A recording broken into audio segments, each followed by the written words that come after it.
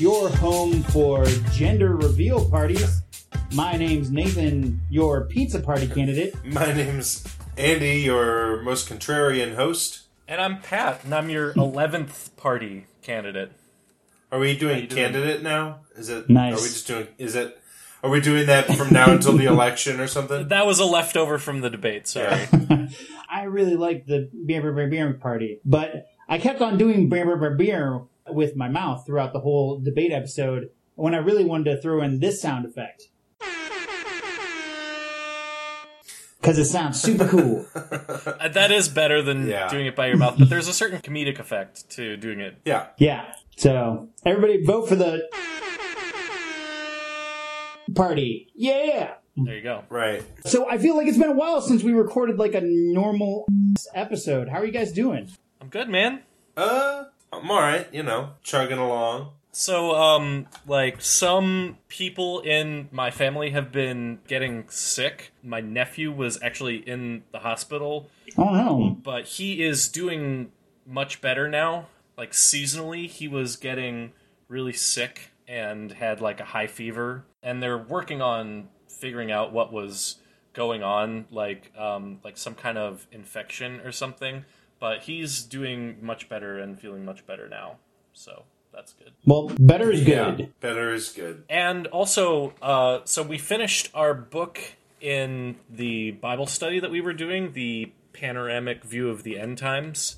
And now what we're doing is we're constructing a timeline of like, all right, so in the 7 years, quote unquote, of the last part of the end times, like, first this thing happens this year, and then the next thing happens this year, and like 4 seals get unleashed, and then 7 plagues get released on humanity. And so it's a lot of fun stuff. What point of the end times are we in right now? Working on like a timeline. Well, so one of the major things that needs to happen is the rebuilding of the temple in Jerusalem. So I would say until that temple gets rebuilt, you don't have to worry about that much. So this is just normal times? This isn't even end times? Right. There have been some worrying signs that have been going on for sure. And people have been saying, like, nearly every presidential candidate that comes around, like, people were saying Obama was the Antichrist. People were saying Bush is the Antichrist. Right. I'm sure that people have been saying Trump is the Antichrist. Although I don't think I've seen that. I don't think I've seen that specifically. No, I've seen more a Hitler. bunch of places. People have started compiling different like facts, like being like, this is why and this is why. Oh, but speaking of which, this is probably like precious moments material, but good news for Andy and I, because atheists are going to heaven. Well, Got him. Well, so you guys are all set. We don't have to. Yeah, no, it's been an article that's been going around this week a lot. You don't have to.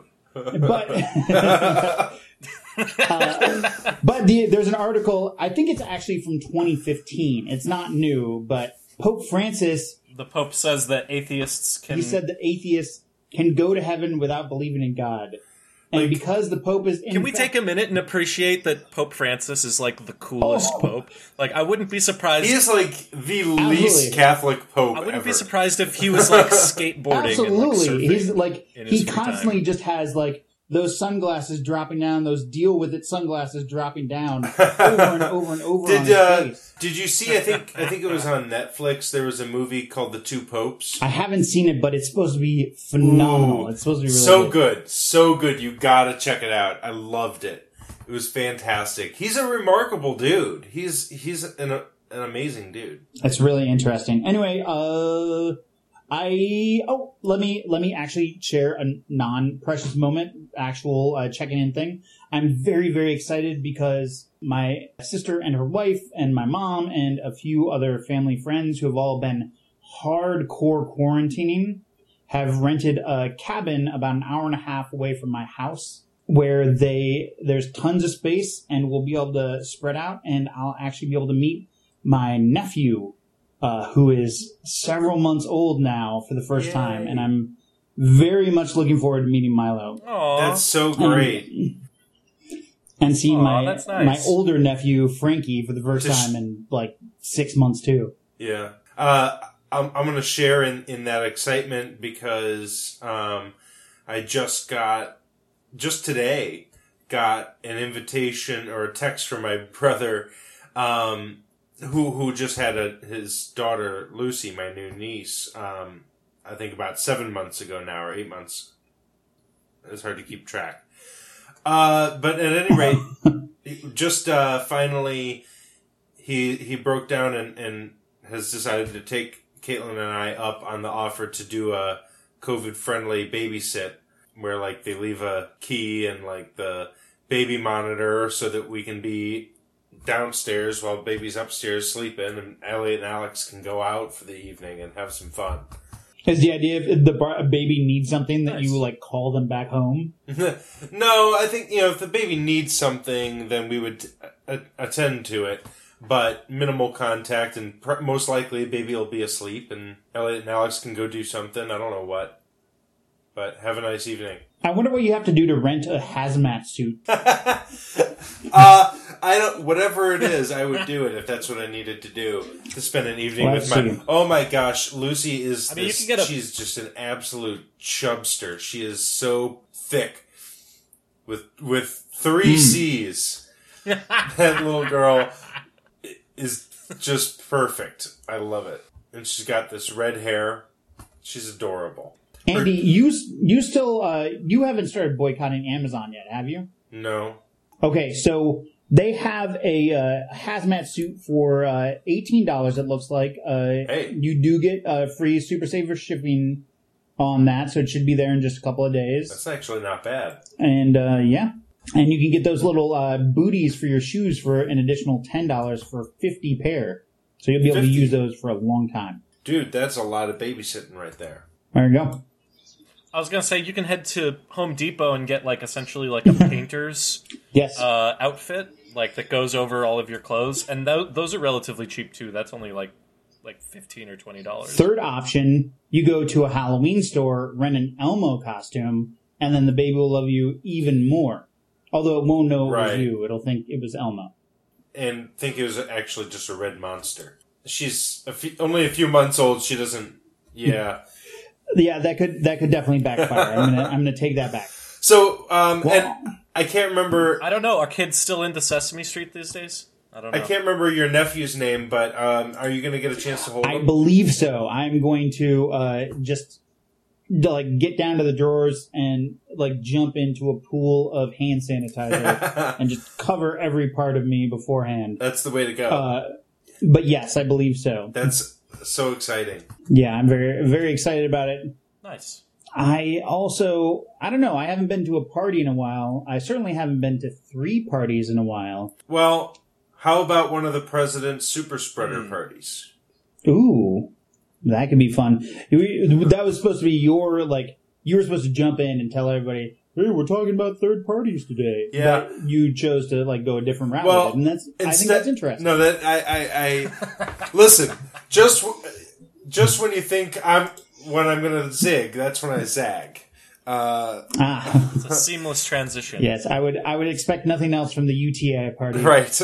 If we're done zigging and zagging. So what I want to talk about today is why the hell can't we get a viable third party in office in any capacity, not even as like a House of Representative, like not a single House of Representative member. Pat, are you familiar with the meme where the seagull throws its head back with its mouth open before blasting out a ray of more information Yes. than you ever wanted? That's what I'm going through right now. That's That what's is happening. that is what is about absolutely. to happen. Let's go ahead. Again, Okay. I think we should start from the beginning. I actually, for the first time in a long time, have done some research. And you guys feel free to stop me when it makes sense. But I want to talk about a little year called 1854. And in 1854, you've got a 2-party system in this country. It just so happens that those 2 parties are the Democrats and the Whigs. Now, the country is embracing Manifest Destiny hard at this point, moving west. But there's an argument about if the new states as we head west should be slave states. The Democrats are fully on board with slavery, and support the southern states and want new states to be slave states as well to grow their power. The Whigs are worried that the southern states are getting too much power and that slavery will hurt white working class citizens. At this point, zero parties give a shit about slaves. They just care about white people in various ways. Now, here's the wild part. In 1854, it's being decided if the new territories of Kansas and Nebraska are going to allow slavery. Ultimately, the Whigs can't decide among themselves, and their party completely collapses. A new party forms that is adamantly opposed to slavery, and that party's name is, anybody want to take a guess? Republican Party. It is the Republican Party. It doesn't seem very on brand for what we know of the Republican Party, but let's move on. Republicans... Well, Abraham Lincoln was a Republican. And funny you should mention it, because Republicans grow in power until 1861, when one of their candidates runs and wins the presidency. There's your Abraham Lincoln. He ran on a platform of allowing the southern states to keep slavery, but not allowing new states to adopt slavery. Lincoln's win proves to be too much, and the South ultimately secedes. 13 states secede from the Union and become the Confederate States of America. It turns out the Confederacy, which lasted a whopping 4 years, were a bunch of traitors who were fighting because they really wanted to own other people. Right, traitors and losers. Right. Fun facts, the Civil War was not fought over states' rights. People knew it was wrong to own people in the mid-1800s, and all these people were very bad and can get all the way fucked. Mid-1700s, slavery was outlawed in England before the United States came into existence. Yeah, it's real bad. It's not like they didn't know, because I hear the argument of judging people based on the time they live in, and that's all I want to do. They knew. No, well, actually, yeah. In fact, there was a special exception for America that the Americas could still own slaves. In fact, that's the reason that some people emigrated from England to the Americas, is so they could continue to own slaves. Right. I'm going to dissent just slightly in the idea that nobody was there about states' rights. I think is sort of an unnuanced understanding. There's a lack of what was really going on, but I mean, if you're gonna paint with wide strokes, then I guess sure, it boiled down to slavery. That's fair. There may have been like 4 guys who were like, yeah, states' rights. Fact check. And welcome back to Fact Check. Southern states cared deeply about states' rights, so long as they were the rights that they wanted. When states passed laws to help escaped individuals who'd been enslaved, Southern states wanted the federal government to step in and overturn those state laws. Oh, and then there's this bit of the Cornerstone speech from March 21st, 1961, given by Confederate Vice President Alexander H. Stephens when talking about the Confederacy. Quote, "Our new government is founded upon exactly the opposite idea. Its foundations are laid, its cornerstone rests upon the great truth that the Negro is not equal to the white man, that slavery, subordination to the superior race is his natural and normal condition. This, our new government, is the first in the history of the world based upon this great physical, philosophical, and moral truth." So, if the Civil War was about states' rights, the Confederacy certainly didn't seem to know about it, and they can all get all of the way f***ed. Anyway, let's get back to the show. Fact check. No.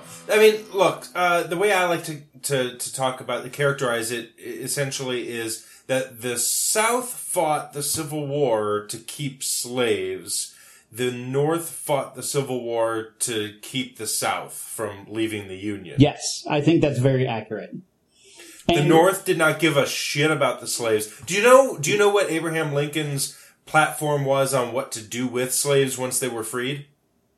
Are you familiar? I don't remember, but it's fucked up, right? Like I can't tell you exactly it's pretty fucked up. His plan was he was and I forget what they call it, but like a recolonizationist. Can I take a guess? Yeah, go for it. My guess is that he wanted to put them on boats and send them back to Africa. Yeah, ding, ding, ding. Yeah. Oh, what a piece of shit. Yeah, super racist. Yeah. So, not like, Oh my I mean, God. whatever.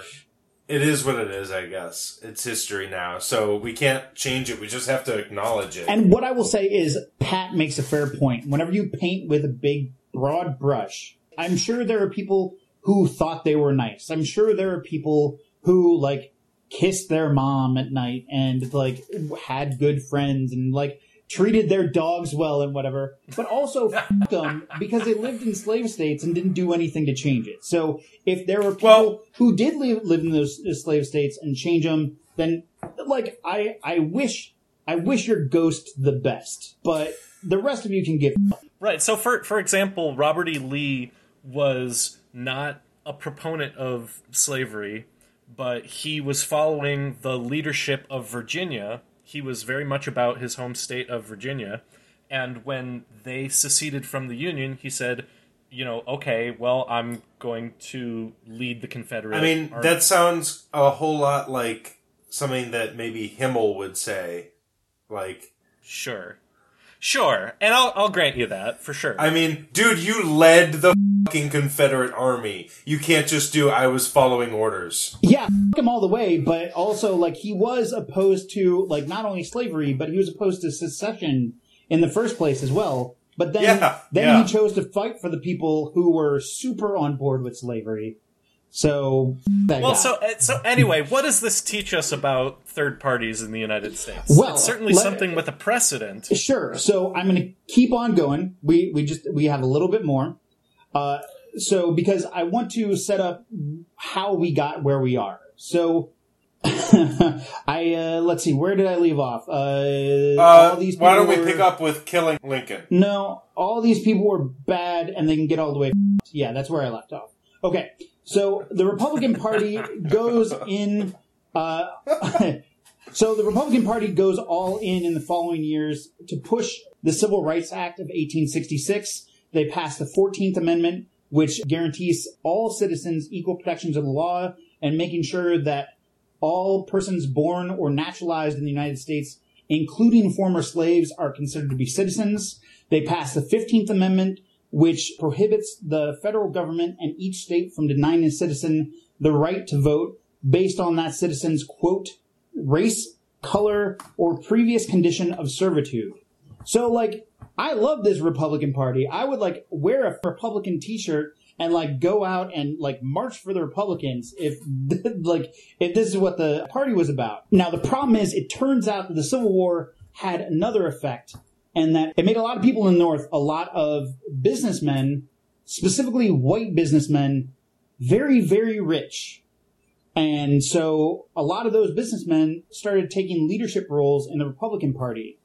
They wanted to start gathering power to keep their money, and they thought that supporting rights for blacks was not a good way to do that. It didn't have as much public support as other positions they could hold. Now, that's a Republican Party that I know and most definitely do not love, but you see, like, where these people are starting to care more about power than they are about the rights of citizens. By 1920, the Republicans have become the party of big business, and it worked really well for them. During that time, they also essentially switched platforms with the Democrats. So Democrats are now supporting the rights of the working class, and Republicans have taken over as big business.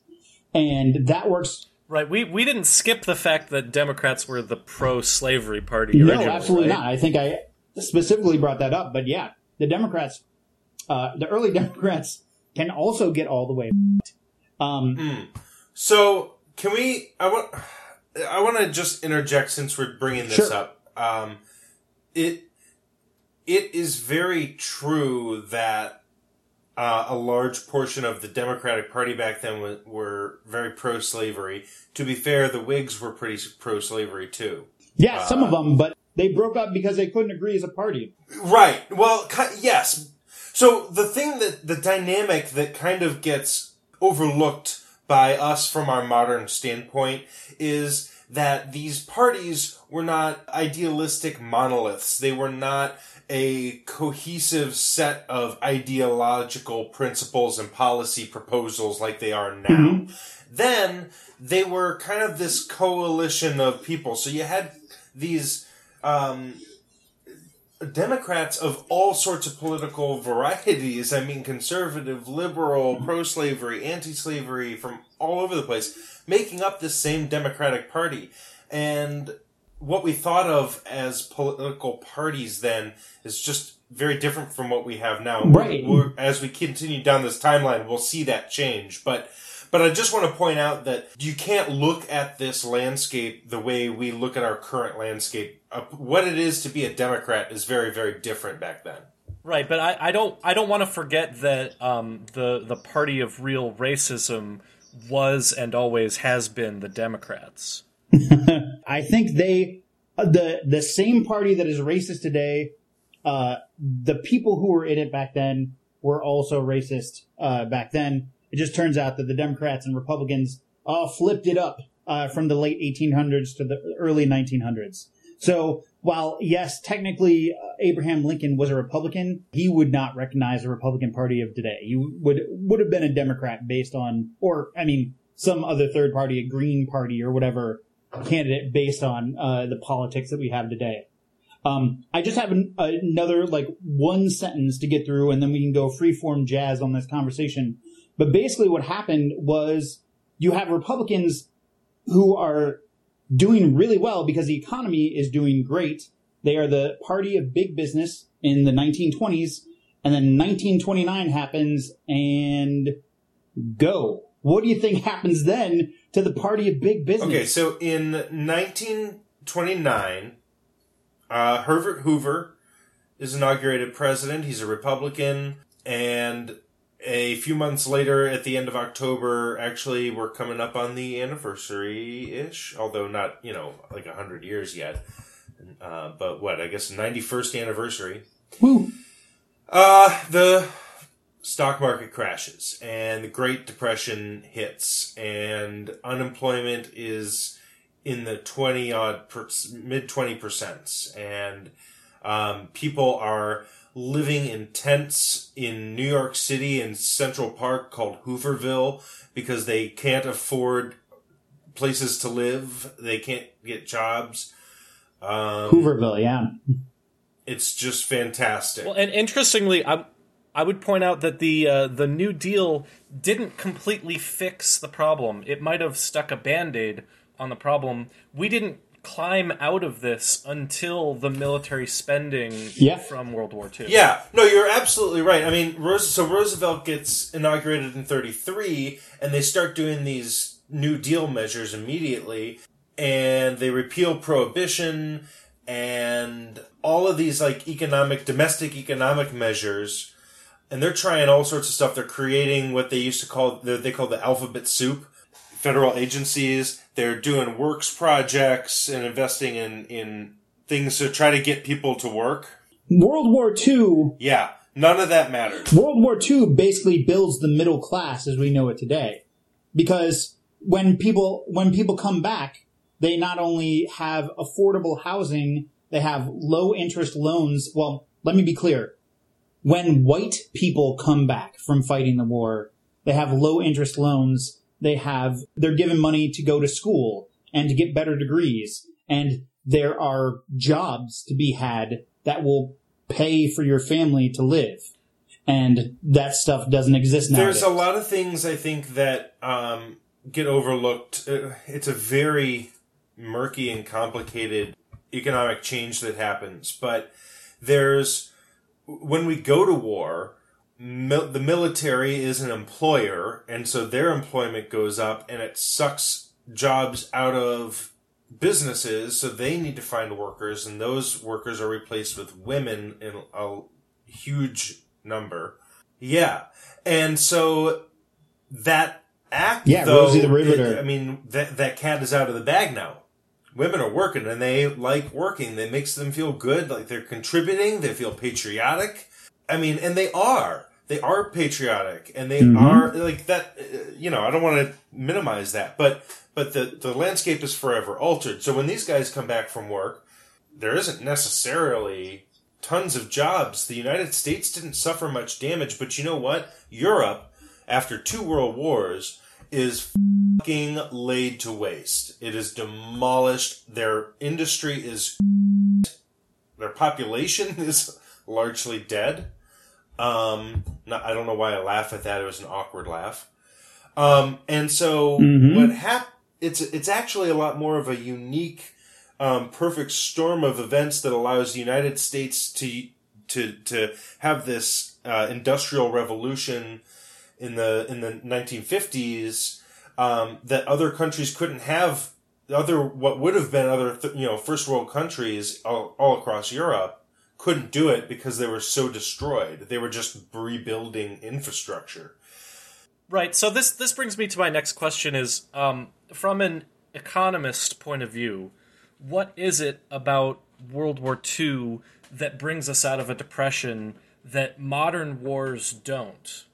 Where the money goes would be my guess. Yeah, so is it increased government spending? Is it because we're selling war bonds that people are buying, and then we are, all banding together to make sure every man, woman, and child is pitching in, like bringing their aluminum to be recycled, to be put into bullets?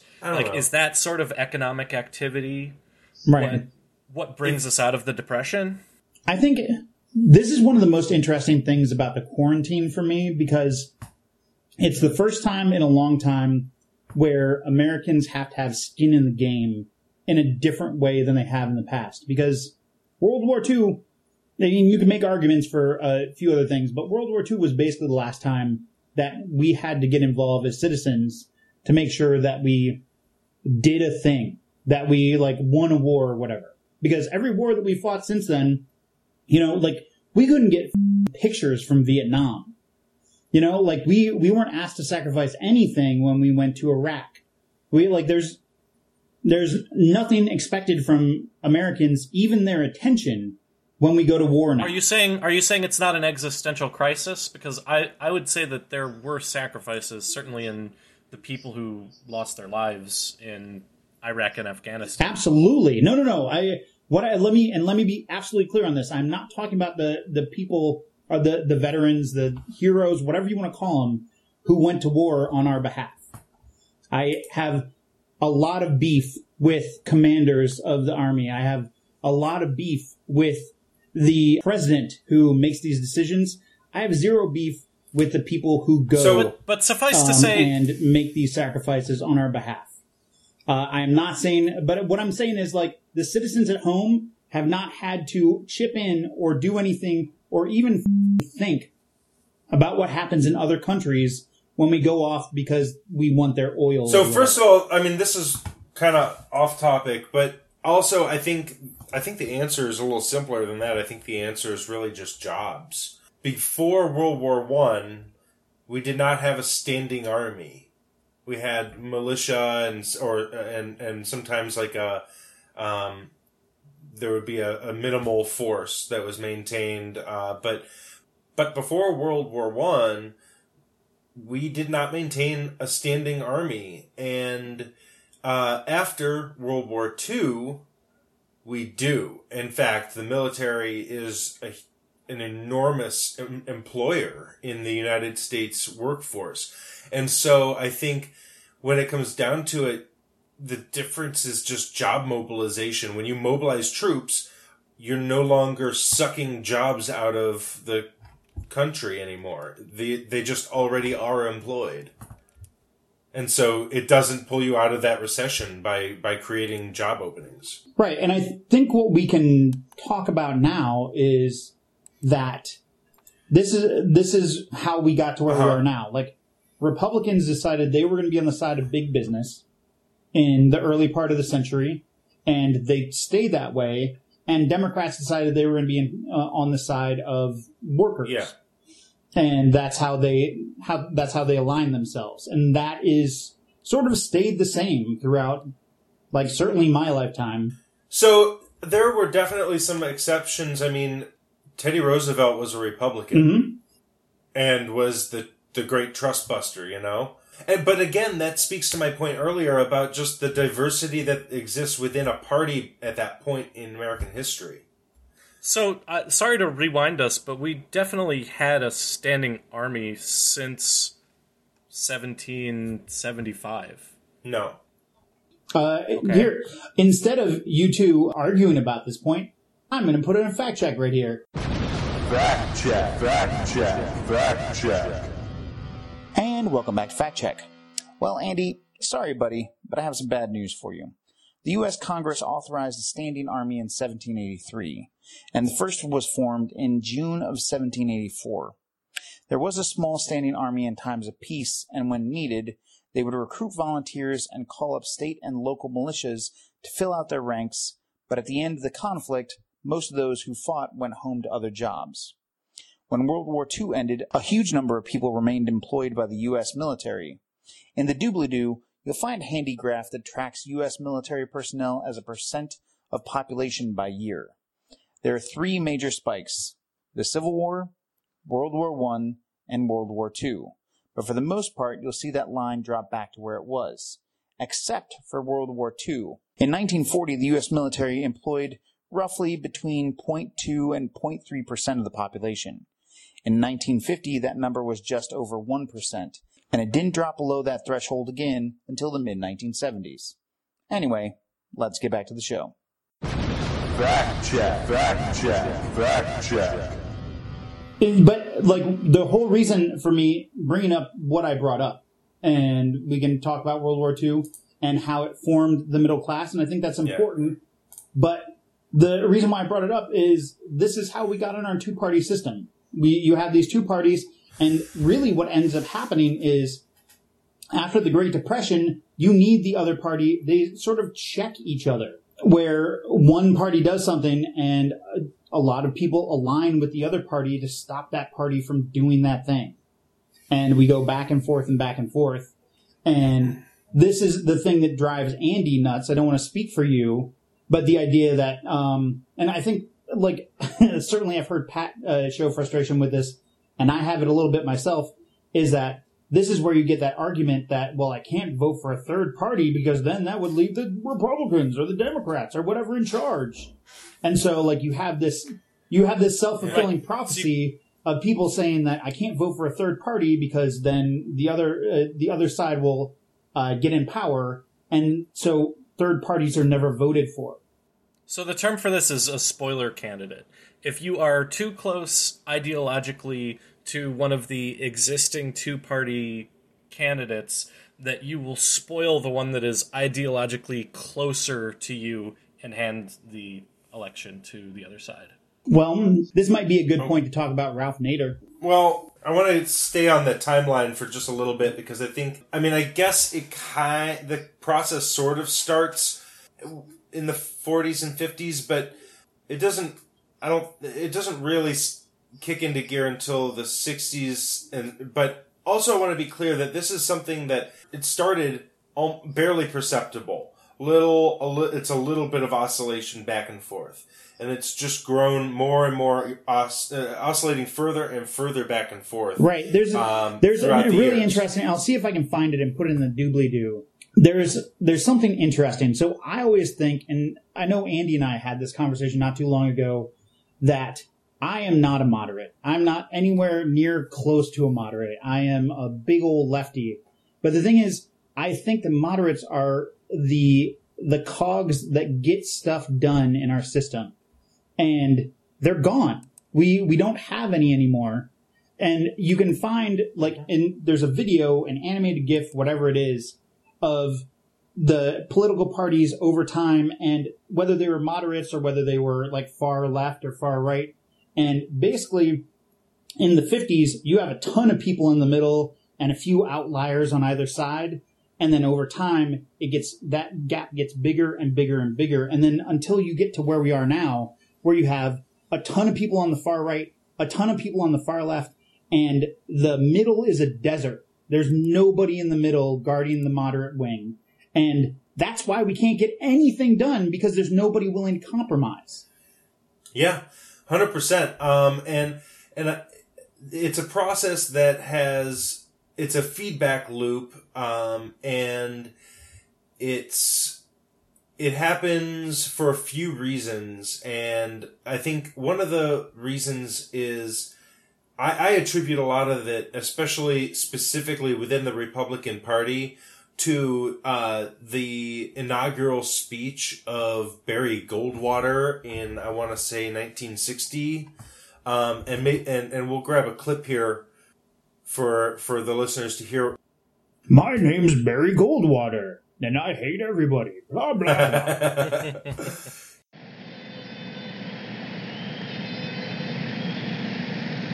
And let our republicanism, so focused and so dedicated, not be made fuzzy and futile by unthinking and stupid labels.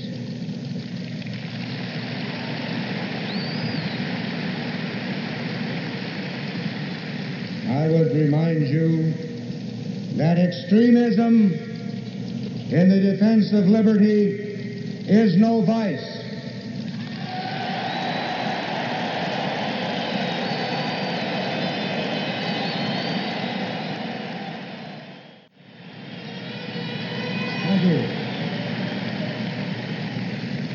And let me remind you also that moderation in the pursuit of justice is no virtue.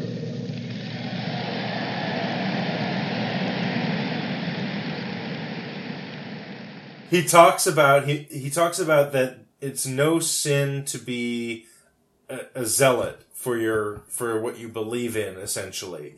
And I think, that is a spark to a fire that's been ready to start burning for a while, especially within the Republican Party, and it's spiraled since the 60s to where we are now.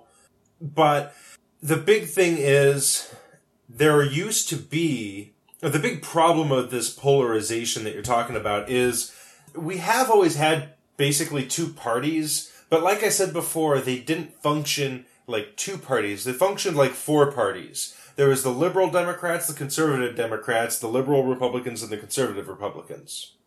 And because they had an internal balance inside of each party, right, it allowed it to function like there were four parties in the system, which was pretty effective at keeping this explosion. Right. If I'm a moderate Republican and I want to get something done, I can write, I think, sort of a middle-of-the-road bill and make adjustments on the right to pull in hardcore Republicans and make adjustments on the left to pull in moderate Democrats and get something done.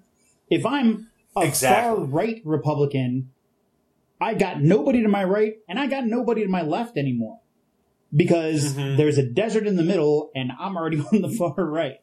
That's why moderates are necessary to get stuff done. Right. So what happened historically is FDR started kind of courting the African American vote and trying to implement some policies to favor them, to try to win them to the Democratic Party, to create this coalition. And he was somewhat effective, but black people were still very, across the country, also very still tied to the Republican Party until roughly the 60s, when the Republican Party and Nixon and Goldwater and those guys kind of turned their backs and said, instead we're going to turn more of our focus on the rural, white, Christian people and try to get more votes from them. And there's this... Are you talking about possibly the Southern strategy? Ooh, I'm so glad that you knew what I was talking about, dude. This document is so... It's all right. So the Republican Party went to the trouble to commission a very expensive and extensive study into how they could regain their popularity that they had lost. And this study basically came back and said, well, you need to win back the black vote. Basically, I mean, there was a whole lot of things, but that was like first and foremost. You're losing the black vote to Democrats. And The Republican Party subsequently buried the fucking report as far as they could, and instead just decided to go after those white, rural, conservative Christians, and just work that base, which clearly we see the result of that strategy. Now I know we're in an audio medium here, but I'd like the viewers at home, the listeners, to imagine that I'm grasping both sides of my face with my mouth wide open like Macaulay Culkin in Home Alone, because I'm so surprised. So I have a quote from George Washington that I think is illuminating here. The alternate domination of one faction over another, sharpened by the spirit of revenge, natural to party dissension, which in different ages and countries has perpetrated the most horrid enormities, is itself a frightful despotism. Oh, man. For sure. So I'll see your Washington and raise you a Publius, which is the pen name of James Madison, writing in Federalist 10, if a faction consists of less than a majority, relief is supplied by the Republican principle, which enables the majority to defeat its sinister views by regular vote.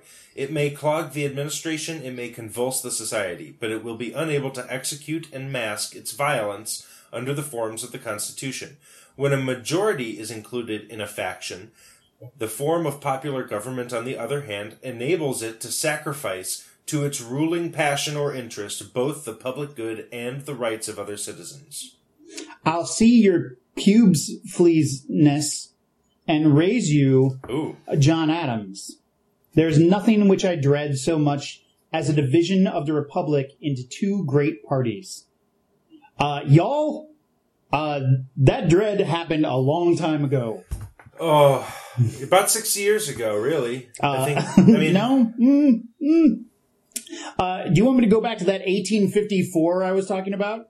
Well, actually, you're absolutely right. Actually, one of the, maybe before 2016 at least, but one of the nastiest elections in American history was the election of 1800. Mm-hmm.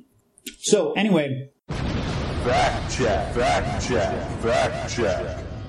And welcome back to Fact Check. The election of 1800, aka the Revolution of 1800, was a four-way contest where the second-place finisher would become vice president. It was between Democratic-Republican rivals Thomas Jefferson and Aaron Burr, and Federalists John Adams and Charles Pinckney. It was a rematch of the 1796 election in which Adams had won and Jefferson came in second. But this time, Jefferson and Burr tied, and the election was decided in the House after days of deliberation. In the end, a backroom deal was struck by Alexander Hamilton that gave Jefferson the win. Even though Jefferson and Burr hated one another, it turned out that Hamilton hated Burr even more. Honestly, it seems like a good story to me. Someone should turn it into a musical or something. The election destroyed the friendship of Adams and Jefferson, although, spoiler alert, they made up. And there's a touching story you should look up about how they both died on the same day. Ultimately, the election of 1800 and the animosity it wrought led to the 12th Amendment that says voters select a slate of president and vice president instead of voting for president twice. Anyway, let's get back to the show. Fact check, fact check, fact check. Why don't you tell me, I would like you two to tell me, what is the benefit of a third party? Or several third parties for that matter. So, several third parties doesn't really make sense, of course, but multiple parties is clearly the way to go. Most advanced democracies use a multi-party system. Now, there is such a thing as too many parties. There is such a thing as too few parties. We right now are living through too few.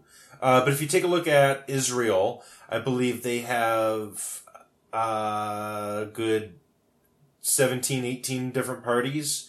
And it is a disaster there. And people are able to gain power without really any checks against them at times. So that's a problem. But the sweet spot seems to be, according to the people who study this, the sweet spot seems to be 4 to 6 parties. So my best answer to Nathan's question is, it's the luxury of having politicians come to the voter base rather than needing the voter base to come to politicians. So you can vote for your conscience. You can vote for a candidate that you really believe in.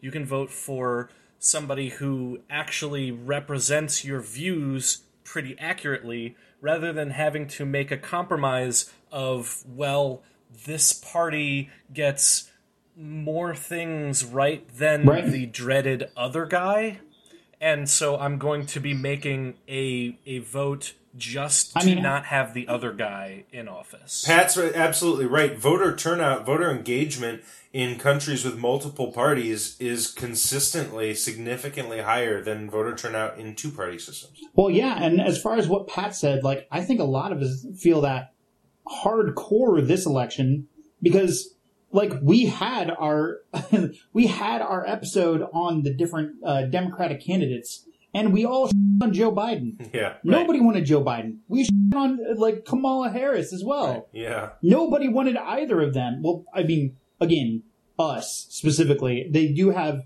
genuine fans. Right, some people did. So if there's a huge and growing number of people in this country who are not satisfied with the status quo, who are not satisfied with either of the platforms that they're being offered, then why can't something like a third party work? We're in this rut where we can't escape, and we're no longer really being accurately represented. And that's really a huge problem. It's a big problem. I think it's that self-fulfilling prophecy again. It's that prophecy that we've been living with for 2 centuries, more than that, where we feel like we can't vote for a third party because, especially now, the other party is the enemy. I mean, you see it all the time. Like, we aren't like a bunch of people who all have the best interests of the country in mind, and maybe you're going to do it a different way than I do, but we all want the best. We all think we're that, but everybody is now enemies. And so I can't let my enemy win, so I have one move, which is very much how I feel this election. And I have one move available to me, and so I've had to spend the last, 2 months talking up a guy that I don't fucking like because there's another guy that I despise and can't allow to keep his position. Right, and the real triumph of this, the real winners of this system are the things that you see neither party really challenging. You don't see either party really taking on big pharmaceuticals. You don't see either party taking on big oil. Big tech. Yeah, big tech. Any sort of big lobbying group, big tobacco. We've basically unilaterally decided, and this might be a controversial opinion, but we've unilaterally decided that we will always militarily support Israel. These are things that just don't get challenged as an idea by either party. I think you're right. I think what we are being shown anyway, being given is the illusion of choice. If you're given, it's actually like a sales tactic, or even a parenting tactic. I used to have this sales coach who would tell me, she'd say, look, if you ask a 2-year-old, which cup do you want? You will be there all day long. You will never ever select a cup. No decisions will ever be made. If you, however, say to the child, would you like the red cup or the blue cup? They'll pick one and you're on to your next thing. You're moving on. And that is what the rulers of the country, so the Democrats and Republicans in Congress, the big super rich people who are keeping them there to do their bidding, right? Those people are giving all of us this red cup, blue cup, red team, blue team. Right. Mm-hmm. And whereas but I feel like the red cup is actively trying to murder everyone. And so I feel like I can't take the red cup. I think of it as both cups are being held out Right. by the same fucking So the person. military-industrial complex. I don't want anything that person is offering me. If you're only offering me the cup of poison to get me to drink the cup of less immediate poison, then like you. All right, so but Andy, here's where like your and my argument always like breaks down, because it's not. I'm trying to think of a better analogy, because it's not like you have a choice. With the choice is to just deal with it, whatever, like you're gonna have to drink one, and you're just deciding, all right, I'm gonna drink whatever I can because I want a thimble full of like the juice that I think is really good to at least like show up on the table, even if I can't drink it. And like that's where like you have to pick one, even if you don't vote for that person. They're still going to be in charge of you, and they're still going to have control over your life and the life of everybody else in the country and like the world from that perspective. Look, and so I think this is the problem with the third party getting it started, at least, because for a while, I think it's going to benefit Republicans. I think the third party, the only one that's even like remotely viable now, is the Green Party. And the Green Party is going to pull people from the Democratic Party. I'm not saying that like Democrats are going to lose votes or that they deserve those votes or anything like that. They're not like, nobody's vote belongs to anybody. And you can vote for whoever the hell you want, except this goddamn election. You're going to vote for Joe Biden, you sons of bitches. But any other like a year, you can vote for whoever you want. But for the time being, what that's going to do is going to give Republicans the election, and that has to be okay. Well, so this is a really interesting point. So when will we ever not be in a state of emergency over the next presidential cycle, over the next congressional cycle? When would be an okay time for you to start voting third party? Well, I mean, you and I have had this discussion before. Like, as far as I'm concerned, any like 5 out of the last 7 Republican candidates I wouldn't have been happy with, but I could have lived with. It's W and Trump. And Trump is magnitudes worse than W was. But I'm not saying I was happy with Reagan or Bush the First or Romney or any of the other, like, and let me tell you, I loved 2000 McCain, but 2008 McCain can eat a butt. But that's the thing. Any of those guys, I wouldn't have agreed with them, but I think they all had what they thought was the best interest of the country, like, at hand. And I can basically use every other election, if a Republican is voted in, as a time to get that done. Because I don't blame anybody who voted for W in 2000, and I don't blame anybody who voted for Trump in 2016. I mean, kinda I do. But you didn't know when they were first elected what kind of damage they could do. But after they were elected, after you've seen what they can do, if you don't choose to use that vote as a way of, like, blocking their power, what the fuck are we doing here? We're spinning the wheel again. We're continuing this cycle that doesn't challenge the military-industrial complex. We're continuing the cycle of private imprisonment and mass incarceration. We're continuing the drug war.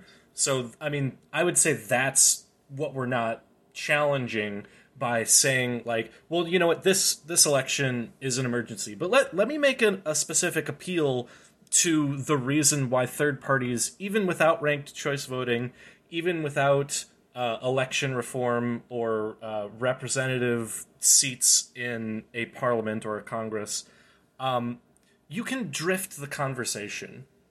So if the Democratic Party sees that, like, oh, we lost an election by just 1% of the vote, but there's this other party that came along, you know, the Green Party, or the Libertarian Party, or whatever party, and they got 2% of the vote, and they're espousing these ideas that are like challenged the military-industrial complex, started a Green New Deal, these kind of like socialism spending ideas, like the Health Care Act. They want to do Medicare for all.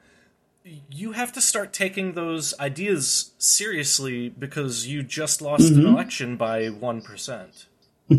And I don't agree with it, but I think a lot of people would say the most effective third-party candidate of our lifetimes was Bernie Sanders, because he decided to put a D instead of an I next to his name, and he completely shifted the platform of the Democratic Party from 2016 to 2020. Right, and I think that that's at least an important role. I even if you don't have any hope for getting a presidency, that's still an important... Isn't Joe Biden's healthcare plan less progressive than Hillary Clinton's was?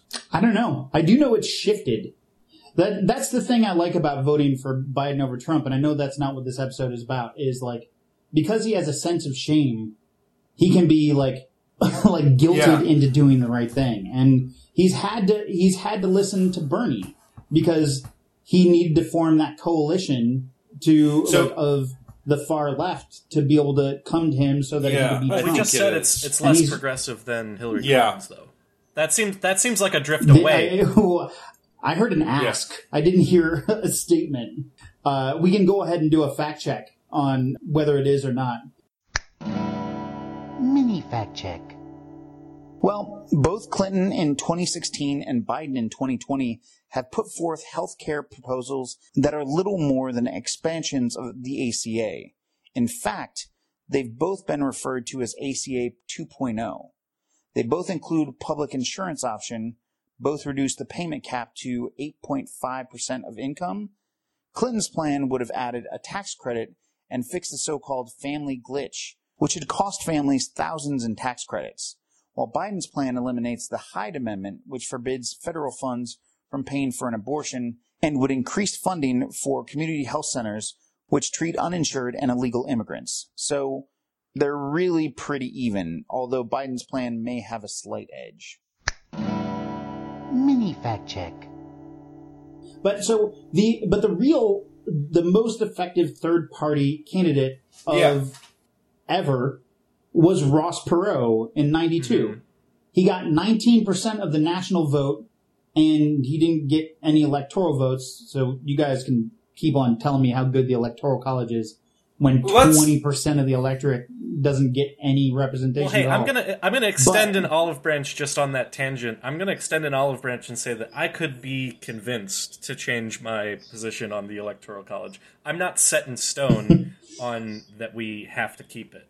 It's where we are right now. I'm not. I think I've said this. I'm not for the Electoral College. My only argument against abolishing the Electoral College is that would require way too much political capital to do. You can't get the people in office to vote for that. Well, what you can I haven't do. heard that argument out of you before, but I'm sure I've said it. I know I've said it.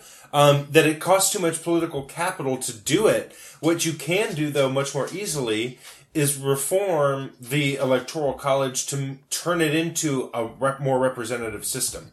Right. And I think the reason why third-party candidates have zero choice is this idea with most states that the first person past the poll gets all the votes. The first person that gets one more vote than 50% gets all the votes in the state. And that means, and that's like why we're all, we all have huge boners for ranked choice voting. Right. We've seen like New York and Maine, right, are the two states that have agreed to do it this time around. New York City and Maine, the state of Maine. But, okay. I mean, it'll give us some data. Yeah, absolutely. And I think it's worth saying this, okay? The United States was one of the first representative democracies. The founding fathers, and we've said this many times before, they were flawed, but they did get a lot of things right. And they used their heads, and they did use the best evidence that was available to them when they were constructing the Constitution. the United States Constitution.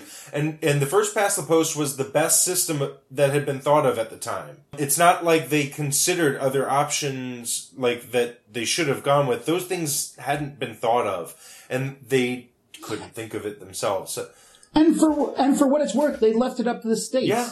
Each state could come up with a different system if they wanted, and not every state is winning. And they specifically did that to make it easier to try new things out. Right. Like the whole state by state model is so that there's, I mean, now, or at the time 13, but now 50 little laboratories that can try different stuff out and find the best way that works. And there are several states that are thinking that the best way to block Republican power from being all about that electoral college is just change their state the way they allot votes after the election. Because there's nothing wrong. I don't think there's anything immoral with saying we're just going to distribute our electoral votes however the vote lays out. So if you got 50%, congratulations, you get 50% of the electoral votes.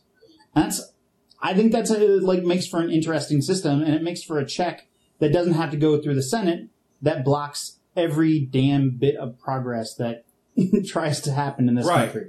Absolutely. So what do we want a third party system to look like? What would we want a third party to look like? How that depends. Are we taking our current system and trying to pass bills through Congress to change it, or are we just dreaming up what would be the best thing? I think you have to lay the groundwork. We moved a little bit past Ross Perot, but I real quick I wanted to talk about what his platform was, because I found it really interesting. Oh yeah, he was talking about special interest groups taking over Washington. He was talking about campaign finance, how campaign finance was a problem, and how the government was no longer representative of the people anymore, that Washington was not responsive to the common voter, and that those ideas were incredibly popular. I mean, I think that the strength of that is where you see 18.9% of the popular vote going. So well, and I think I think the important thing there is 18.9% of people who are willing to break out, who are brave enough to break out of that two-party system and say, these ideas are important enough to me for me to get behind this guy who's definitely not going to win, but they're important enough for me to show everybody else that this is meaningful to me. And I think that's really powerful. So what comes out of it is accountability. What comes out of it is being able to say, hey, enough is enough. This is not an oligarchy. This is not, two parties that are in complete autocratic control of a government. The people still have a say, and that's what I want a third party to do, is to keep them in check and say, hey, we are not just forced to vote for you. Yeah.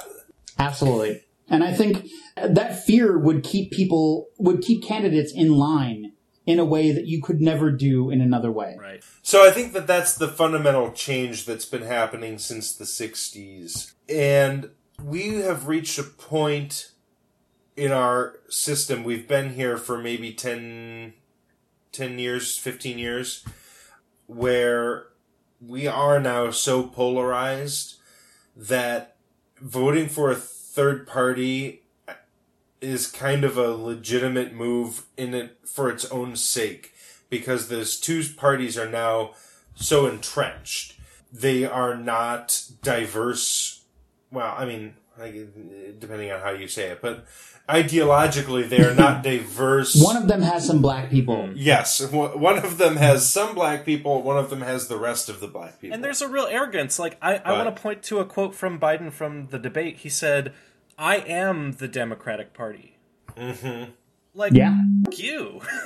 Well, I mean, he's Well, not actually. I also think everybody thought that was a gaffe too, and like whatever. Yeah. Like, yeah, it's shitty of him, but like, yes, the candidate is not necessarily the head of the Democratic Party, but the president is. If he said that after he won, he would be absolutely Well, right. the presidential candidate does pretty much set the ticket or set the platform. I don't think he was wrong. Like, No, he he's was not. Now, it's the Big Lebowski meme. You're not wrong. You're just an. Well, I mean, that's completely disregarding anyone who Biden wasn't their first pick. I mean, to say that he is the whole Yeah. Democratic Party is to say, like, I'm not representing anyone that didn't vote for me anymore. And that's what the Democratic Party decided to do. Like, they spit in the face, like, they spit in my face. They spit in the face of progressives. They decided they didn't need us and that they were going to pull votes from the middle instead of trying to pull votes from the left.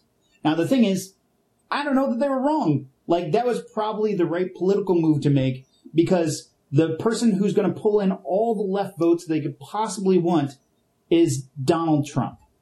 The only place that they could pull votes in from is going to be the Republicans voting against Trump, the Lincoln Party candidates. Yeah, like they're going to pull in those Maybe people. that's kind of debatable. Like, how many centrists are there? How many moderate voters are there? Like, I think that maybe that is the right strategical choice, but I think it's worth pondering. Right. I just think there are more votes to be had in the middle than there were on the left this time.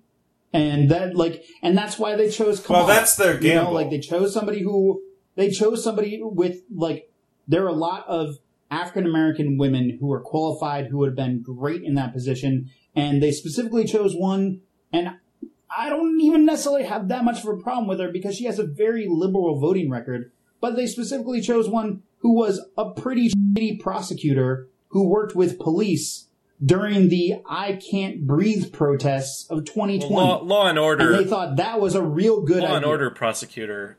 Shitty prosecutor is pretty subjective, but definitely a Law and Order one. But yeah, I mean, I agree. Well, I agree shitty. Yeah. I want to say I agree shitty, but that's kind of subjective. Right. And I don't want to get into Harris's background that much, but what they did was they specifically chose a Law and Order vice president so that the right couldn't come after her in the same way that they wanted to. I think the right was completely taken off their guard because they thought they were going to be fighting against a Bernie or Elizabeth Warren or something. They thought they were going to be fighting against a leftist, and instead they're voting against a moderate Republican in Joe Biden. Yeah. And so they don't know how to handle They've it. still found ways, but they're more personal. They're more like Yeah, but none about of his those ways, personality. they're not hitting. But can we go ahead and talk about maybe what do we want our third party to look like? I would like all of those things, like what you were saying about Ross Perot. Mwah, beautiful. I would love all of that. I'd like some hardcore environmentalism. It'd be nice to have a candidate that says, hey, fracking sucks and we're against it and we're going to shut it all down. That would be awesome. Especially because literally they just did another study and it turns out that solar power cheaper than every other type of energy now, and the price is still going down. So I would love to see somebody like a party that is really aggressive on the environment. I'd like to see a party that is really aggressive on, again, the things that you said Ross Perot was against. Like, what else do you guys think?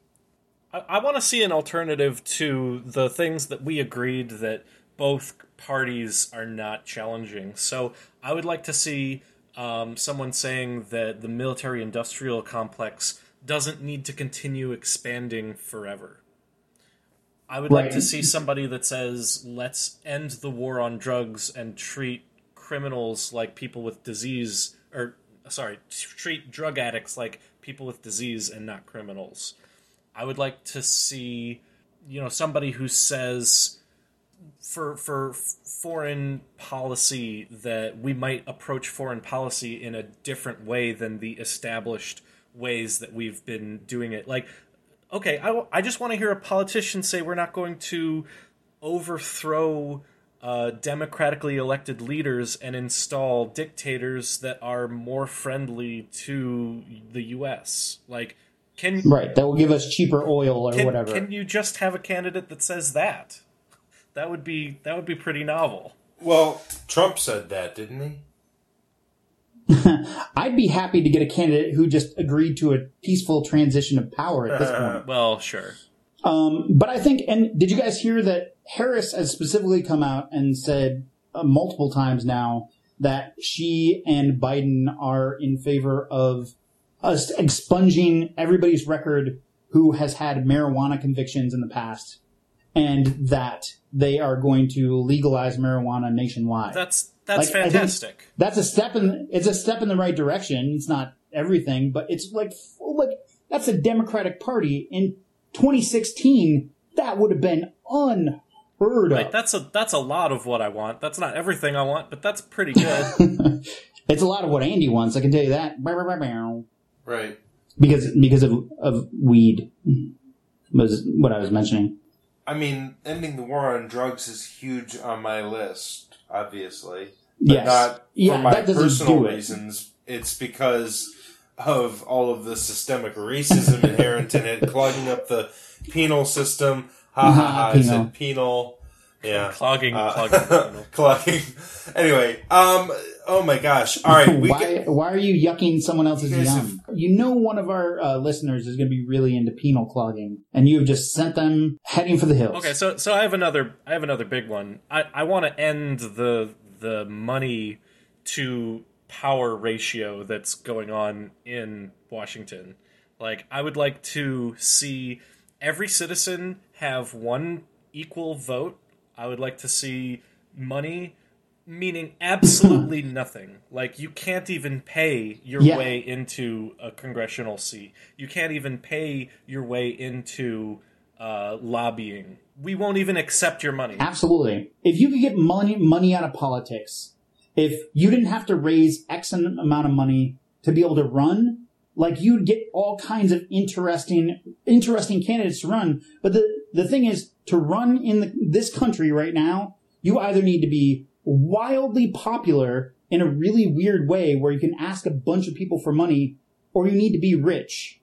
Those are the two types of people we can have right now. Right, and that's it. But what's the huge problem in our country with that? The huge problem is that neither of our dominant parties are going to be willing to challenge that. Nobody is tackling that problem. I would love a third party to light a fire under their asses to say, like, hey, this is something that the American people want. Why aren't you listening to them? Why aren't you paying attention? Here's a viable alternative. Absolutely. Right. So look, poll after poll after poll, so many Americans want more than two parties. No one likes the partisan high stakes shit that's been going on. Everyone hates it. And it's only been increasing in intensity. So, I mean, from that sense, like, it's reaching fever pitch to the point where politicians are going to have to start paying attention, even though it's not in their best interest. Obviously, these parties don't fucking want to lose their grip on power. The Republicans and Democrats have each have one hand around the throat of America, and they're why would they give that up to more parties? So the only way it's going to happen is it has to come from people. It has to come state by state. I get a vision of, like, U.S. corporations, like, strangling America with both hands, and, like, Democrats sucking off one teat and then Republicans sucking off the other. Like, there's somebody in charge of everybody. But, there's a political cartoon for that, I'm sure. That you can draw. The only change I would make to that, my vision, corporations are the murderer, but the hands are the Democrats and the Republicans that are doing the choking. And it's the corporations that are using one against the other to keep Americans thinking that it's Democrats against Republicans, when it is not. It is not Democrats against Republicans. It is working people and middle class against the mega rich. And yeah. So, woo. But are we a communist? Are we a communist podcast now? No. I mean, I'm very much capitalist, but regulated. I'm going to bring you on, like, eat the billionaires at some point, guys. Here's the thing. But Here's the thing. I'm there's not many billionaires in this country who I'm gonna like stand and defend. I am gonna defend their right to be billionaires, but also I'm gonna fight tooth and nail to make sure that people aren't getting exploited by them on the way. Wow. Well, that would be a good start. So, well, that's the missing piece, isn't it? Right. So why don't we go ahead? I think we have formed a basic third party now. I would like to talk about my frustrations with other third parties, meaning that they're nuts. Oh, like absolutely. They don't represent the people at all. And then they're like, well, why aren't people voting for us? I just wanted solid gold toilet seats in every home. Like, the platforms of most of these parties makes no sense. Like I said, the Green Party makes the most sense to me, but I don't know much about libertarians. Andy, could you speak to what their platform is now? Well, yeah. So the Libertarian Party, to paint with broad strokes real quick, is socially liberal, fiscally conservative. So what that means in practice is people are free to embrace their freedoms as Americans. So it's valuing individual liberty above collectivism, above corporatism. Right. The most important thing is an individual's rights, and where you are a criminal or where you mess up in society is when you start trampling on the rights of others. If you're doing something on your own, you're not really harming anybody. The libertarians are all for you doing that. Right. They want gay people to get married while injecting heroin and shooting their legal guns. Right. Is kind of where they're at. Sure. I mean, socially, the government shouldn't be involved in what a marriage is. The government shouldn't be making decisions about what women do, what decisions they make about their pregnancies. The government shouldn't be involved in making decisions about what businesses do and don't fail. The government shouldn't be involved in instituting regime change in foreign countries. Sure. And I think all those positions make a lot of sense. I assume they don't have any crazy positions that they've been pushing this year, have they? Well, yeah. I mean, it depends. We could get a proper libertarian on here who might argue in defense of some things, but there's definitely some things. Yeah, but that's not fun. Well, so I have some dirty laundry about the Libertarian Party. So one of the main things is eliminating the Department of Education. Libertarians don't want public school to be paid for by the government anymore, which wow, okay. I big disagree on that. I think that the only way that you're going to have an educated populace is by publicly funding this. How are poor communities possibly expected to educate the young folks that we expect to have scientific advancements for the next 50, 100, 200 years? How are they going to properly feed their children? We already have a huge problem with school lunches right now, and that's before you say you're going to get rid of the Department of Education altogether. Well, regarding education, at least, keeping in mind that the Federal Department of Education was only founded in the 70s, it doesn't really do a lot, and most funding for schools doesn't come from the federal level either. It's not actually that crazy, but it does affect a lot of school lunch programs, so that is certainly a concern there. What I was going to say was that Joe Jorgensen, who's the Libertarian candidate. So, a little bit of clarification first. I have been a member of the Libertarian Party. I was very pro Gary Johnson in 2016. I voted for him. I got involved with my local libertarian group and pretty much backed right the fuck away. on a local, on an individual level, or the people around Cleveland, the people that I got to know were fine and well and good. But even just increasing that to the state level, they were hardcores, and hardcores are bad. And the thing with a small third party in a two-party, in our now legit actual two well-defined parties, I should say, system, is a third party is kind of forced to this extreme fringe kind of thing. That's the only place that it can exist in the system that we have. Mm-hmm.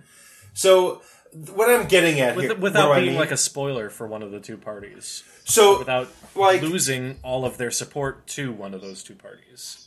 The reason the Green Party is so much worse than even the Libertarian Party is because they're basically a subset of Democrats at this point. Whereas the Libertarian Party kind of at least sort of exists in this separate space, kind of wedged between Republicans and Democrats, if that makes sense. But the point is that sort of forces the Libertarian platform to sort of an extreme place, because they're not getting any voters. That's the only place where there are voters. So this is the thing that always drives me nuts about third-party candidates is, like, what you're saying is, like, well, they're not getting enough support because they don't hold popular positions on issues. Well, I mean... I can see how that seems cyclical, for sure. Any valid third party is going to have to do is it's going to have to look at issues that it absolutely believes in, but that are also popular if the goal is to get supporters over to their side. So what I'm saying is if that worked, then the Green Party would be successful, and the Green Party isn't. The Green Party is for several big time policy agenda items, climate change and healthcare, and that are hugely popular across the country, and yet they continue to perform even worse than the Libertarian Party. Okay, so then what's the option then? How do we move forward a third party? Well, the problem isn't positions and policies. The problem is, call it geopolitical positioning. There's no space on the landscape for another party right now. The problem is systemic. I guess I don't believe that. I don't get that, because you have to come up with your own positions, but all you have to do is offer a platform that's more attractive than the other two parties and get it out there in an effective way, and boom, you got yourself a party. No. Now, I also think there are steps that we need to take. So I'm all on board with getting a third party represented, but we've got a couple different steps to do along the way. The first step is 5% of the national vote.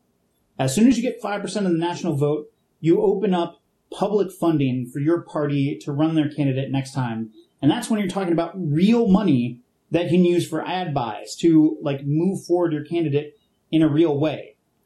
The next threshold is what I think you said 15% when we were talking the other day, and that is what gets you on that debate stage.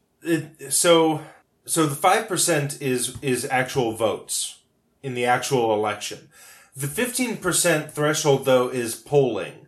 And that's actually a very recent... The way they did it this last time, I think it's like you have to get at least 15% in 3 different, reputable national polls.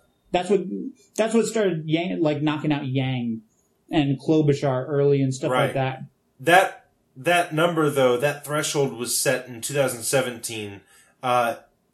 It was last bumped up, I believe, in the early 2000s to the 5% mark. I think it was at like 2 or 3% before that. Right. And so that's why you had Perot and I think Nader was in debates too. But I know Perot was in debates, and afterwards they moved the threshold up. And then Nader was in debates or close to debates, and then afterwards they moved the threshold up. Yeah, he got 3% total nationally in 2000.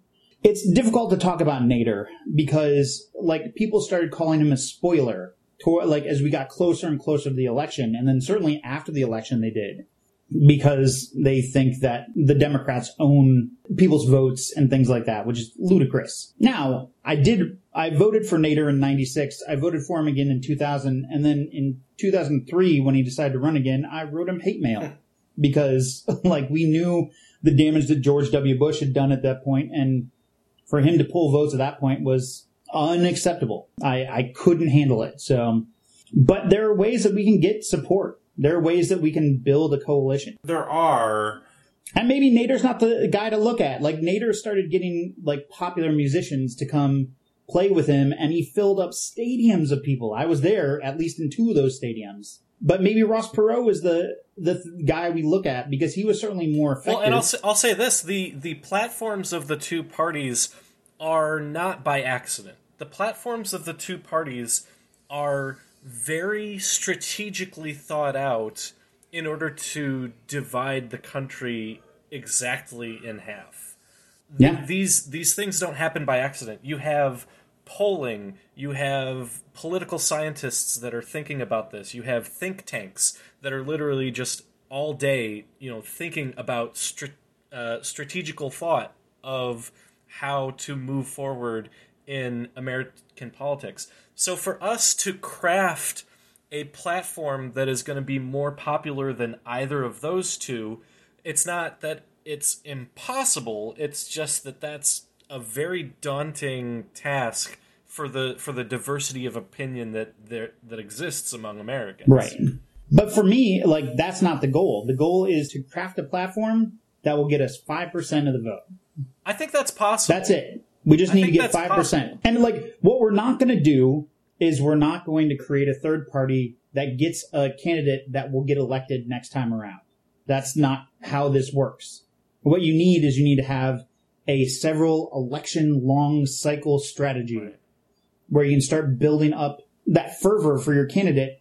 And the thing is, we can't talk about like, well, why isn't there a third party candidate like 4 months before the goddamn election? Like that groundwork. Well, so then how can you still have animosity against Ross Perot then? Do I? I like or for Ralph Nader. Yeah, no. Was it Nader you said? Yeah, because for the same reason I have animosity against. It is unconscionable for anybody to vote for anybody but Joe Biden this time, and it was unconscionable for anybody to vote for anyone in 2004. That was. I mean, I'm not trying to grill you here, but it kind of sounds like you're talking out of both sides of your mouth. No. On this. No. Oh, so I mentioned this earlier, but I want to be clear. I hold no animosity against anybody who voted in 2000 for George W. Bush, and I don't hold animosity against anybody who voted for Trump in 2016, because you didn't know what they were going to do. I think a lot of people who voted for Trump in 2016 thought they were throwing a hand grenade into Washington and see what happened. And I think that was kind of true of George W. Bush as well, only in a different way. But they didn't know what kind of president those people were going to be. They didn't have a time machine. They didn't know what they were going to do. People who saw those two presidents and what they did over that 4 years they were in power, either it's okay with you that they did those things or you vote against them. Like those are your only two options. I feel like that undercuts the thesis that we've come forth with this entire episode, though. The thesis of this episode is that you should vote your conscience no matter where that leads you, that you should vote for the candidate that you like, and that by perpetuating this idea that you have to vote against somebody, that we are specifically creating blind spots that are not going to ever be addressed in the interests of the American people as far as how their government is responding to those needs and those wants. Absolutely.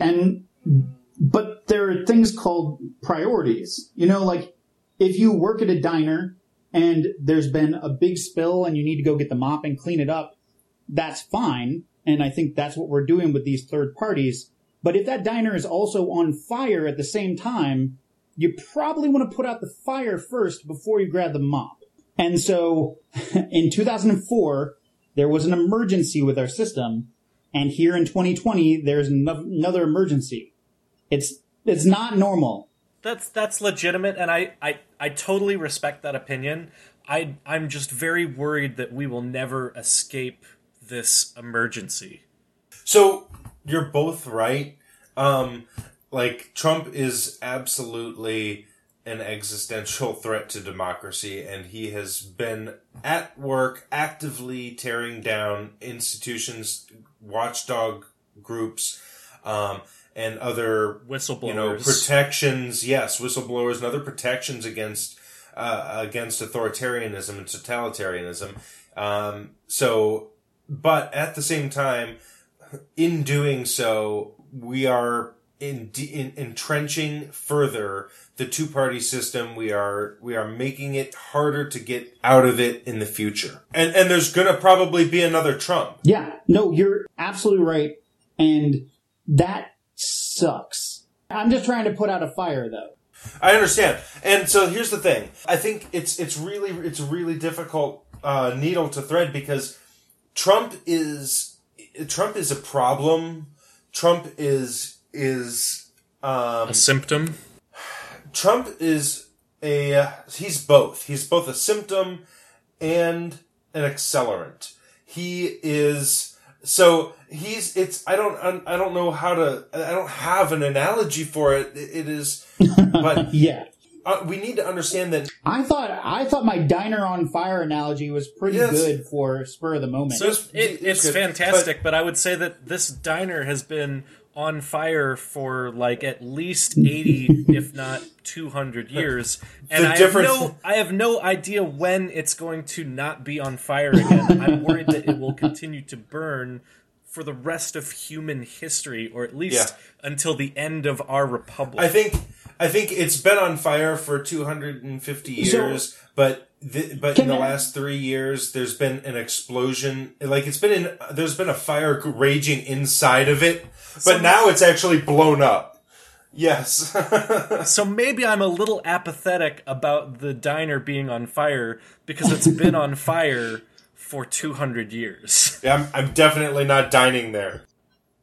Can I go ahead, and I think we're running out of time, but I had a thought, and a thought that Donald Trump has given us an opportunity as people who are interested in having a valid third party open up, and that the Democrats have sort of given us the opportunity to deal with. What has happened is, because Democrats have decided to throw the left wing of the party under the bus so that they can pull those votes from the middle, and because of how they treated all of the Bernie supporters in 2016, you have a lot of very, very progressive, very young people who are ready to get involved politically, but don't like the party that hits on them constantly, but kind of sort of lines up with their values. It's their only option. Exactly. If you give them an actual progressive party that is actually going to support their values and give them like a platform that they can be proud of, next time around, you are going to have an opportunity like nobody's business, because Harris and Biden saying like, no, we won't shut down fracking, or any number of their other like bullshit, moderate, conservative views, you can use against them, shove it down their throats, and easily, I think, get 5% of a vote that doesn't exist today. I think you can get people on board who would not vote for any of those people and get them on board with a new third party. Yeah, but you're talking about in 8 years or in 4 years. I'm talking about 4 years. And I think even on top of that, I think also you see the Republican Party deflate after Trump is ousted, and everything seems to point. Oh God, I hope this is what happens. But everything seems to be pointing to him getting pretty much crushed in the election. You know, if Trump loses and the Republican Party deflates, I think you might see the Libertarian Party slide it back upwards into that, closer into that center position, and abandon some of those more. Well, they don't have a platform that's going to bring in a number of people. You need to either jump on the Green Party, which is, according to you, Democrat light, or you need to form a third party that people can be proud of and follow the platform of. But the libertarians aren't going to get it done. What I was saying was, and adopt a more normal platform and abandon some of those crazy things that they support. So thanks for interrupting to say what I was trying to say. Well, you're welcome. I think you're right. But the libertarians, they have a bad platform and they have a bunch of baggage. Yeah. So I just No, they do. think they're not going to be able to get it done. And the thing is, I don't care about the third party that I'm interested in. It's just third party. I don't care what it is. Can I tell you, I don't think that third party is enough. A third party entering the scene is only beneficial if it is a wedge in the system that allows the whole thing to get changed. Because we're not going to actually have a sustainable multi-party system until we have at least 4, maybe 5. Yeah. And I think that's great.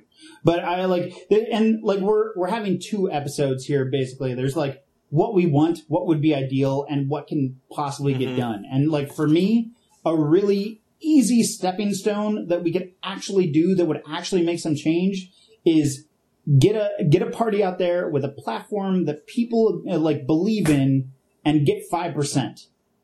That's my thing. That's doable. And then from there, we get 15%. We get on that stage with debates and we start changing hearts and minds. That's it. No, fuck this. But not it's this not year. going to happen. We're recording this on October 14th. Yeah. So, if we can do it in 3 weeks, I think maybe, actually but the more feasible path to real change is actually going to come from states making the decision to change to ranked choice voting, like Maine has done, and several other states are considering. There's 3 states, other states, I think Massachusetts and a couple others that have it on the ballot or something coming up soon.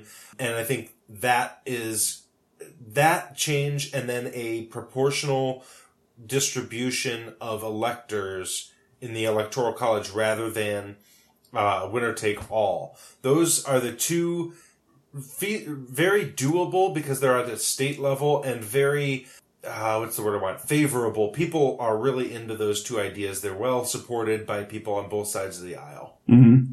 Absolutely. I absolutely agree. So I hate to be the one to do this, but I think we have to start drawing our time to a close on this episode. So did either of you guys have closing statements that you wanted to get in before Well, we I wrap mean, it up? I know it drives you nuts, Andy, but my thing is November 4th, November 4th, November 4th.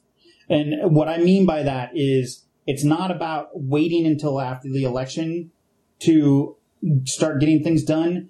It's about starting to get things done right after the election. Because when we bitch and moan about the Electoral College a year before an election happens, or when we bitch about not having a viable third party when it's already too late, it's already too late.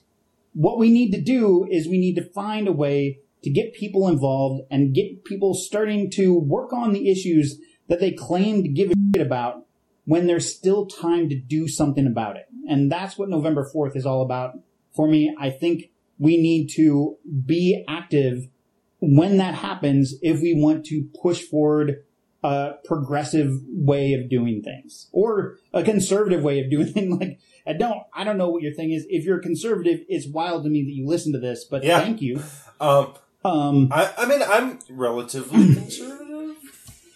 We love you, baby. Yeah, you keep on saying that, but that is not what the replay shows on these many, many episodes. Well, the thing is, well, we don't have time for that right now. But what I would say is read more about this. There's an author to check out. His name is Lee Drutman.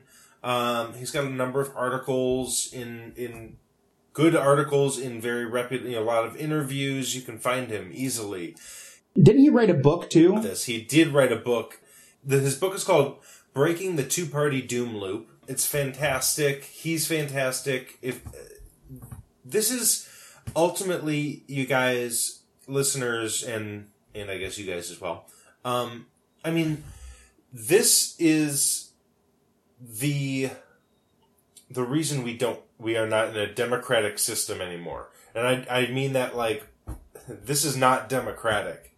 This is it's not proper. You mean small right, d democratic? It's not small d democratic. Like oligarchy. Your voice isn't heard. Your voice doesn't matter. Most Americans' voices don't matter. 40% of Americans don't even vote because they don't care. And because of our two-party first-past-the-post system, if your candidate doesn't win, your vote also didn't matter. So everyone who voted for Hillary, your vote was thrown out too. Your vote was a throwaway vote too. So that means we're being ruled by like less than 30% of the people that are. That's in America. exactly right. And so, and Right. if you want your voice to be heard, a multi-party system with ranked choice voting and another big thing that doesn't get talked about very much, but congressional districts are a big problem.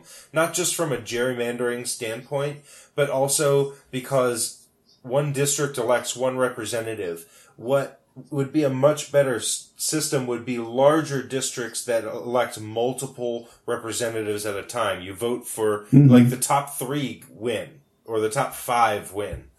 Yeah, Senate districts are a huge problem, too. Senates don't really have districts so much as they have a state. Ah, there you go. You got on what I was saying. You figured it out. But that's not... It's a separate issue. It's a different issue. Yeah, we're going to keep on talking about that for a while. So to bring it in for a landing, so the last thing that I wanted to say really kind of lines up well with what Nathan is saying about November 4th. I think, like, we're all going to breathe a sigh of relief after this election. I mean, hopefully. I guess it depends on whether you Oh, dear win or God. lose, but I'm knocking on wood here. in any case, I'm going to be sick as hell of talking about this after November 4th. But that's why it's all the more important that we don't only address this immediately when it is... Exactly. Like, an election is breathing down our necks. We need to take the time between elections to say, like, for congressional elections, for local elections, for even just the time that's you're not even close to an election, but you need to start thinking politically.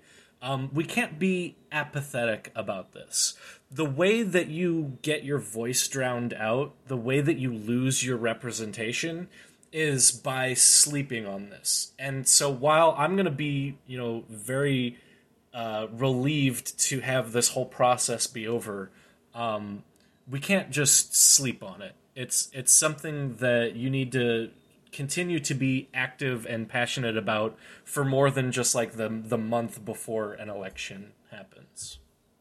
Absolutely. And if I can just say, like, last thing, I think it's really important. There's a platform that I think a lot of states could adopt that would really fix a lot of things called Precious Moments. Precious moments. Got him. Well, one other... Okay. One other thing? No, that's fine. Andy, if there's something you want to slide in, I can just There is transition. so just, much more to talk about on this subject. So I will just pass. if you have something that you want to spend 10 It's- seconds on, go ahead. Otherwise, we'll I have slide on something I past want to it. spend 10 hours on. Okay. All right, so we can revisit all of this. Yeah. But after November 4th. Yes. So there is. Oh man. So I feel like I loaded up on Precious Moments because we didn't do any Precious Moments during debate episode, and it's been a couple of weeks since we recorded. But there are a some couple good of ones. things that I really enjoyed. For example, I think, Andy, you're already aware of it. I think it was a new information for you, but there are people who seemingly genuinely believe that in the between the 1950s and the 1970s, the government systematically killed off every bird and replaced them with drones that spy on Americans. It's at true. every It's a very turn. important issue. It's true. They did. That's It is- facts. It is the birds aren't real campaign. They don't migrate south. They just Man. go back to the factory to get fixed up and tuned during the winter. It is wild to me, and I love it. I'm going to post an interview that I found with WREG News Channel 3, where a guy gets like genuinely insulted when the anchors dare to insinuate that maybe he's not 100% genuine on his idea that birds aren't real.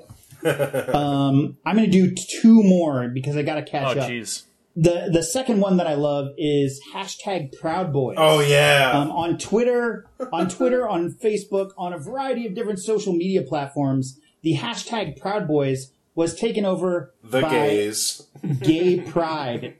Like, it's just different pictures of gay men and women getting married and kissing and at pride parades and, like, these big, like, beautiful beefcakes in Wonder Woman outfits, and it's amazing. So the Proud Boys have lost their hashtag to a bunch of like amazing gay people, and I love it so much.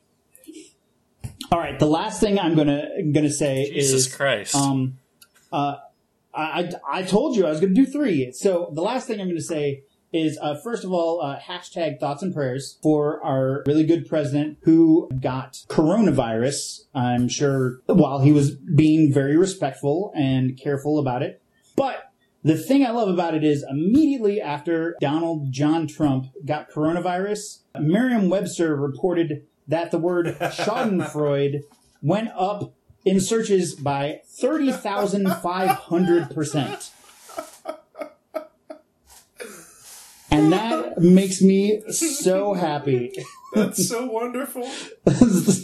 All right, I'll go next. So I've got more, but I'm not gonna go into them. Those are the three quick ones that I can do right now. That's fine. I'm gonna go with I got three as well, but they're pretty quick. So one is one that I'm glad you didn't use because you had posted it, but I'm gonna steal it.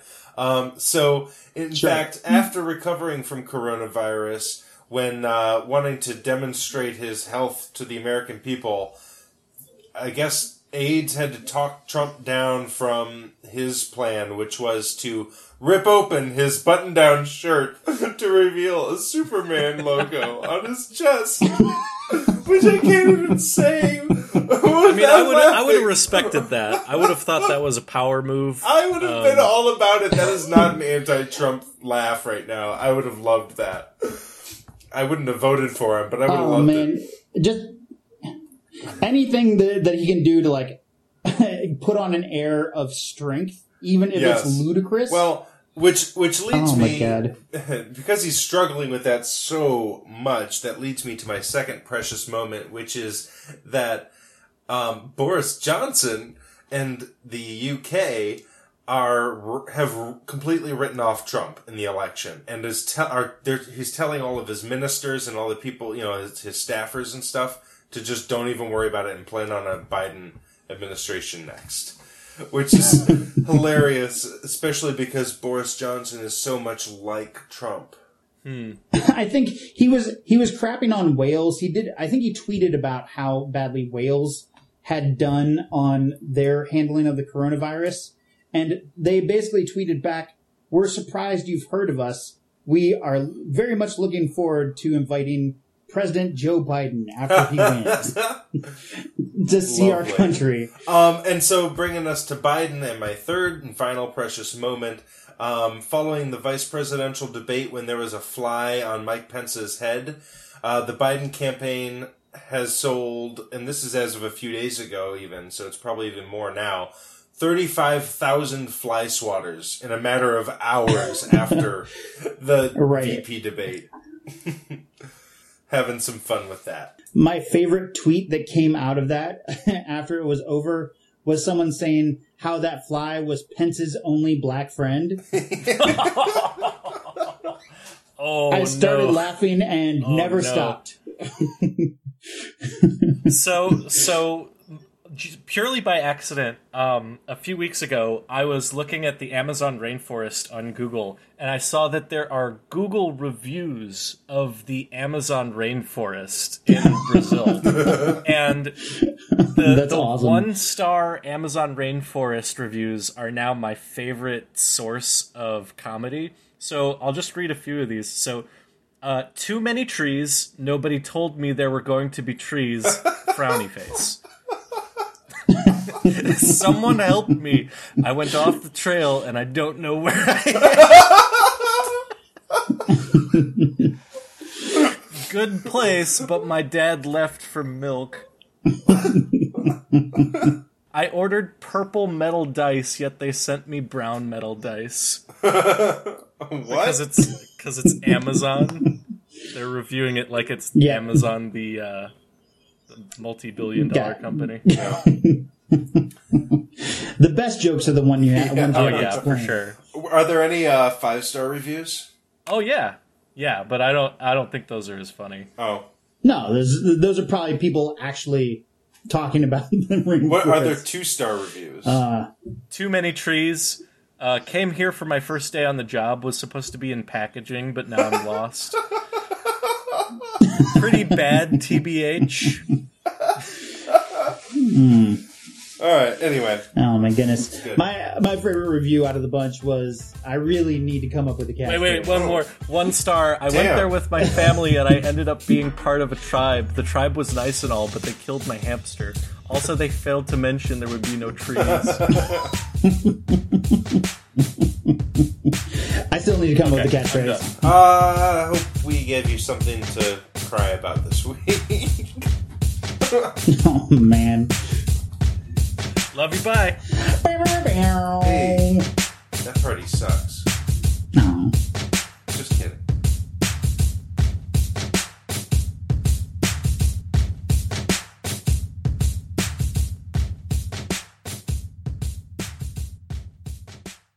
But also, if you want to use for the Flental, I approve.